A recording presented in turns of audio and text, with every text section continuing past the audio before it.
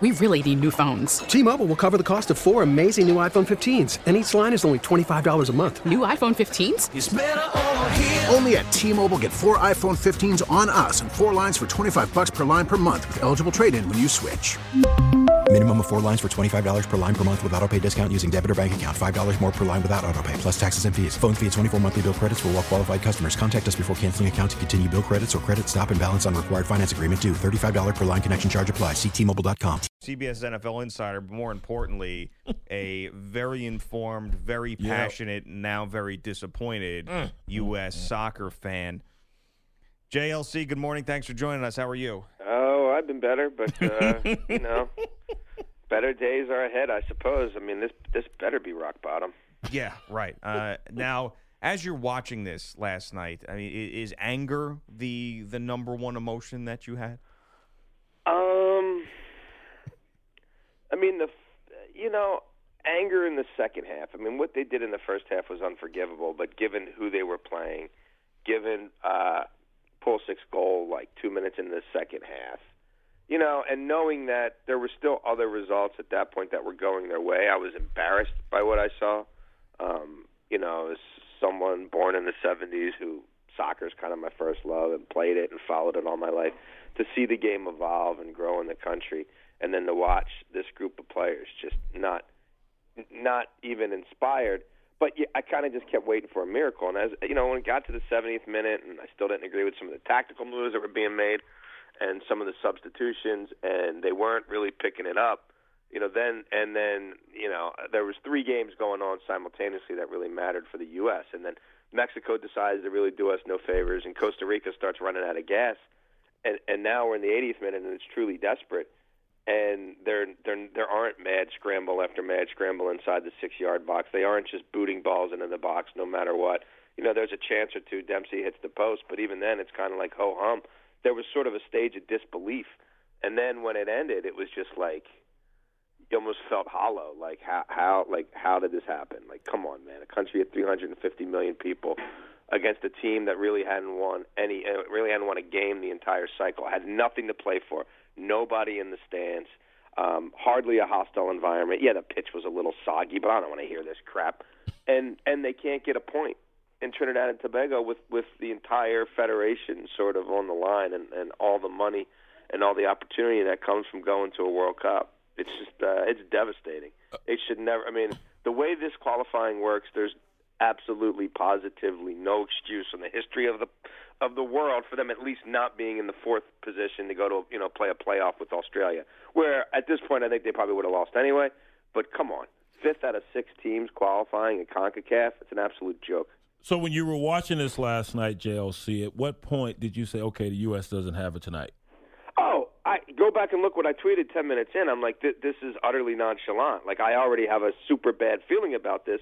But that's also tempered by the fact that, if Mexico really wants to, that they can at least draw Honduras, I'm kind of thinking. And, Costa Rica scores an early goal on Panama and goes up. And so even then, it's like I kind of thought they'd get bailed out, It was more in the second half where I'm like, oh, the results aren't going our way.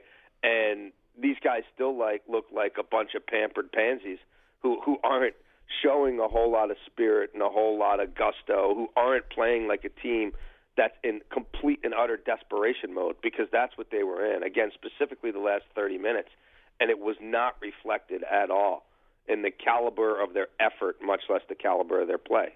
Gio and Jones with Jason LaConfori. He's our CBS NFL insider, but we're talking some U.S. soccer with him this morning. The same excuses come up, and it's the lazy excuses of, well, you have guys that are playing different sports, and our best athletes are doing this and that, and we understand that. But at this point in the game, that really shouldn't be an excuse any longer. What do you make of the excuses that you hear about where we are with the U.S. men's national team? Well, I mean, I don't know about what's an excuse, what's not an excuse. There are core root problems at the sort of soul of U.S. soccer that I don't think they've been nearly willing enough to confront, and I hope now they will. Youth soccer is driven by suburban leagues, many of them with $200 to buy your uniforms and $300 for fees here and $500 to go to this tournament. soccer is a suburban sport. In the rest of the world, soccer is the sport of urban parks. It's the sport of alleys. It's the sport of a grass field in a densely populated area. You know, I mean, I grew up playing it in an urban park. It's not reflected here. College soccer should not be any sort of feeder system for international caliber players or the pro ranks. Everywhere else, by the time you're 15 or 16, if you have some modicum of professional talent, you're in an academy training with pros pretty much year-round. You're not just playing 2 or 3 months and then having to worry about your eligibility. I'd almost like to see college soccer become a non-revenue sport in the country. To still be an opportunity for kids to go and help with their education, but with the MLS Academy system, yeah, it's getting there a little bit, but MLS is doing a lot for all the other smaller countries around us as well. There needs to be promotion and relegation in MLS. No. The games need to matter like they matter the rest of the world. These guys can't just know they're going to be in the lineup every week because their salary dictates it. There's no accountability at the highest level of the game with the national team and with domestically MLS, and that's got to change too. The MLS Academy system, is it on par with IMG Academy system? And I think IMG, that encompasses numerous sports now. Of course, they're into football. I think they made their name in tennis, and now it has more sports under its umbrella. Well, I mean, I want to say 12 years ago now, maybe it's more, the U.S.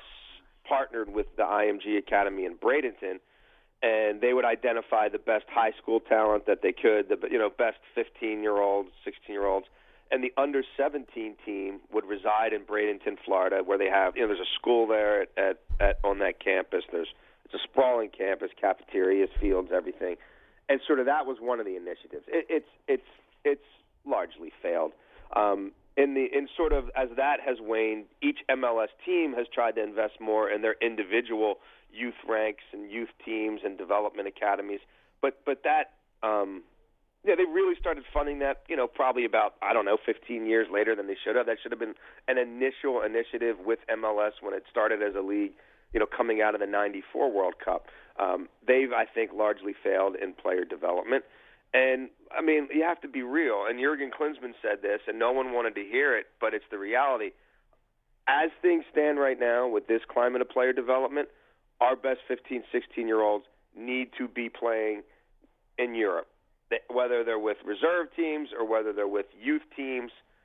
Christian Pulisic, yeah, he's born in Hershey, and he's definitely an all-American kid, but he was groomed and taken to the next level in Germany. That's just a fact. And had he stayed playing with teams in Pennsylvania, I think he'd still be on the U.S. national team. I don't think he'd be starting necessarily, for Borussia Dortmund in the Champions League.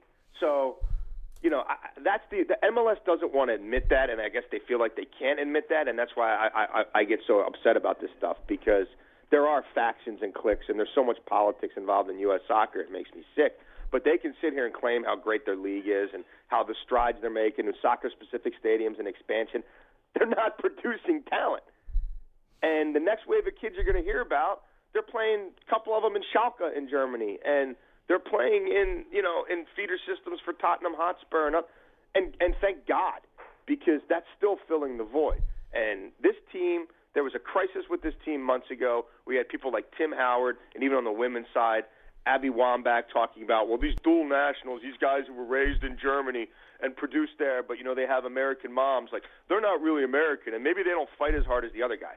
Well, that crap they put out last night, the German Americans weren't there. You can't blame Jurgen Klinsmann. You can't blame John Anthony Brooks. You can't blame Fabian Johnson.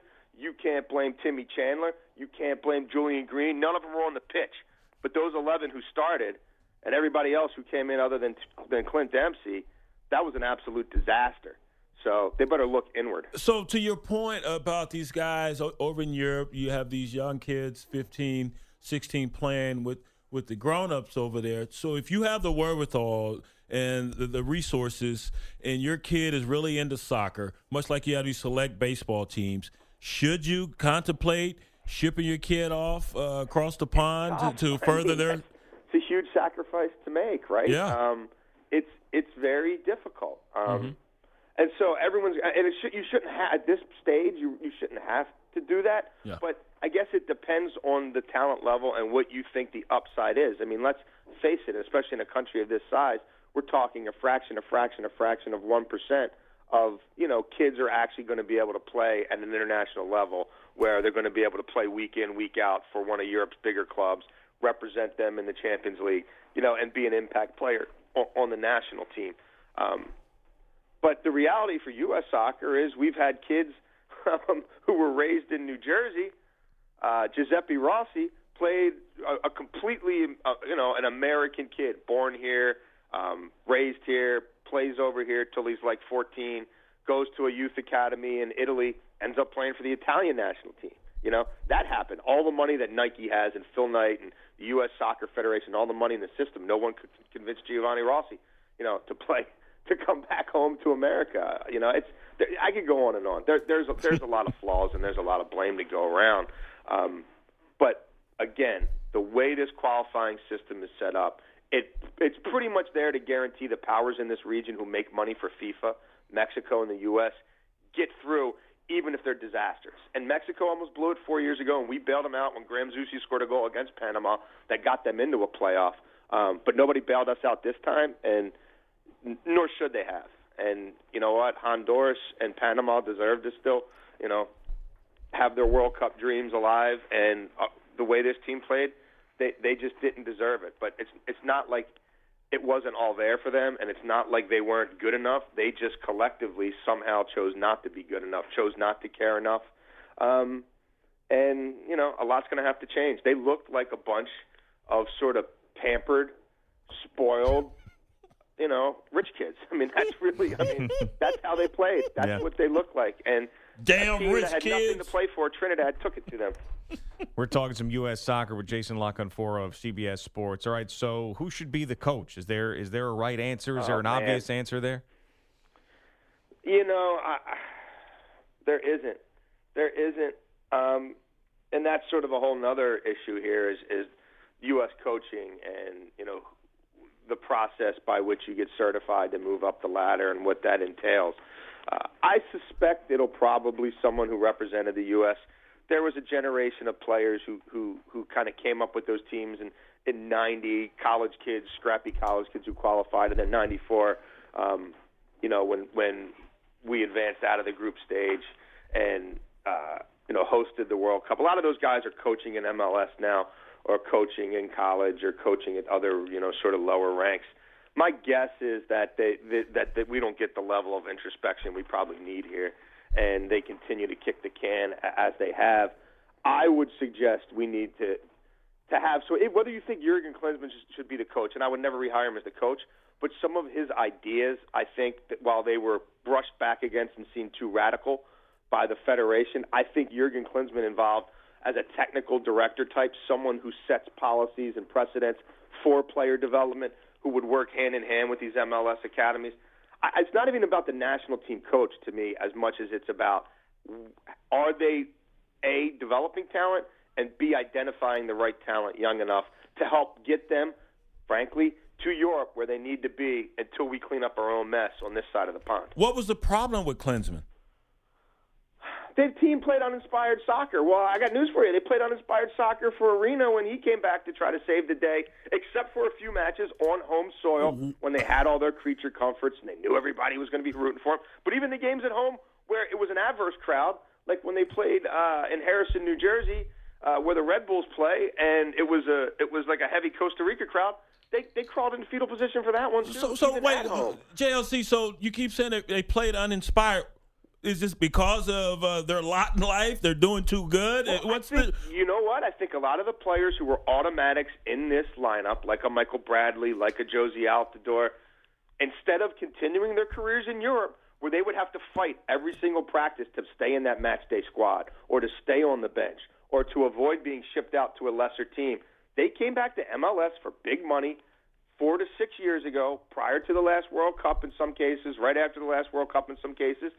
And, they were the big man on campus. They were going to play every week no matter what happened. Most of the teams are going to make the playoffs anyway. There's no relegation. You don't have to worry about your team being sent to a lower league like it would be everywhere else in Europe. And I think that their play all declined. They went from being pushed at the highest level all the time at places like Roma to going to FC Toronto and doing whatever the hell you want to do, where you're basically bigger than the coach. And, I think while MLS, I get that they want to have these guys around and that's sort of part of their cachet, it stifled the national team. And this isn't Monday morning quarterback. You can go back and look at anything I was saying at the time, like Michael Bradley. You're still in your mid to late 20s. No, wait another cycle. Don't come back to MLS now. Like, he went from being one of the most influential players on the team to a guy who can't complete a forward pass. Like, to a guy who literally, there were times where I would cringe anytime the ball's at his foot. Now, some of that's just age and being overworked and all that, I guess. Yeah. But does anyone know? I defy someone to tell me that Josie Altidore is a better player now than when he went to Europe for the first. Well, I won't say the first time. That was a disaster. The second time, I think that's a big part of it. And then there was this infighting I talked about with a lot of the guys who were raised in Germany who still play in Germany. And, Clinzy's too sympathetic to them. And, Clinzy's just going to roll out his German lineup. Yeah. Well, Fabian Johnson was the best player in this country for a couple of years. I know he's nicked up now. John Anthony Brooks is clearly the best defender we have right now. And with him being hurt, it was a disaster. So, I think people need to be careful who they throw stones at. So our last question, and we'll let you go so you can vent elsewhere. Is the rest of the soccer world laughing at us? I think I don't want to get on a geopolitical rant, but I don't think I'm going on a limb by saying there's a lot of countries who aren't exactly inspired by and happy with the USA based on the state of world affairs. True. So this coupled with that, there's a lot of people saying, there you go, good looks good on you, ugly Americans, bloated, excess, all that stuff. And this shoe fits, so, everyone at U.S. Soccer should wear it. But there's others who there's a lot of people also who want to see the game continue to grow here, who are from other countries, a lot of guys who grew up elsewhere, who played the game, coached the game in this country. And for them, it's heartbreaking because it was an unforced error. This was one where it took a lot of undoing by these individuals from the top of the federation to the guys on the pitch to reach this point. It really should have never happened, and it's still kind of mind-boggling that it did. But no, there's people who also, I think, feel sorry for us because they look at this country and so many of the untapped resources and the kids who don't get, brought into U.S. soccer at an early enough age and just the way it's done here. And they say, you know what, this is still somewhat of a sleeping giant, but they're going to have to be open to some radical ideas to actually get where they ultimately want to go, which is to one day win a World Cup. We couldn't be further from that. Jason, tremendous stuff this morning. Yeah. We really do appreciate the time. We'll talk to you soon. Sense. I know a lot of that soccer ease, but no, it's what we wanted today. We wanted to hear from a guy who's exactly like you, feeling the way that you do. So we appreciate it. And we hope you get a hug. Nah, that's all right. I'm going to drink some coffee now and take the dog for a walk. I don't think that's what you need right now, coffee, man. I haven't had any yet, believe it or not. So. Take a swig of alcohol. Or Xanax or something. All right. See you, man. Guys. All right. Jason Lock. Woo! T-Mobile has invested billions to light up America's largest 5G network, from big cities to small towns, including right here in yours. And great coverage is just the beginning. Right now, families and small businesses can save up to 20% versus AT&T and Verizon when they switch. Visit your local T-Mobile store today.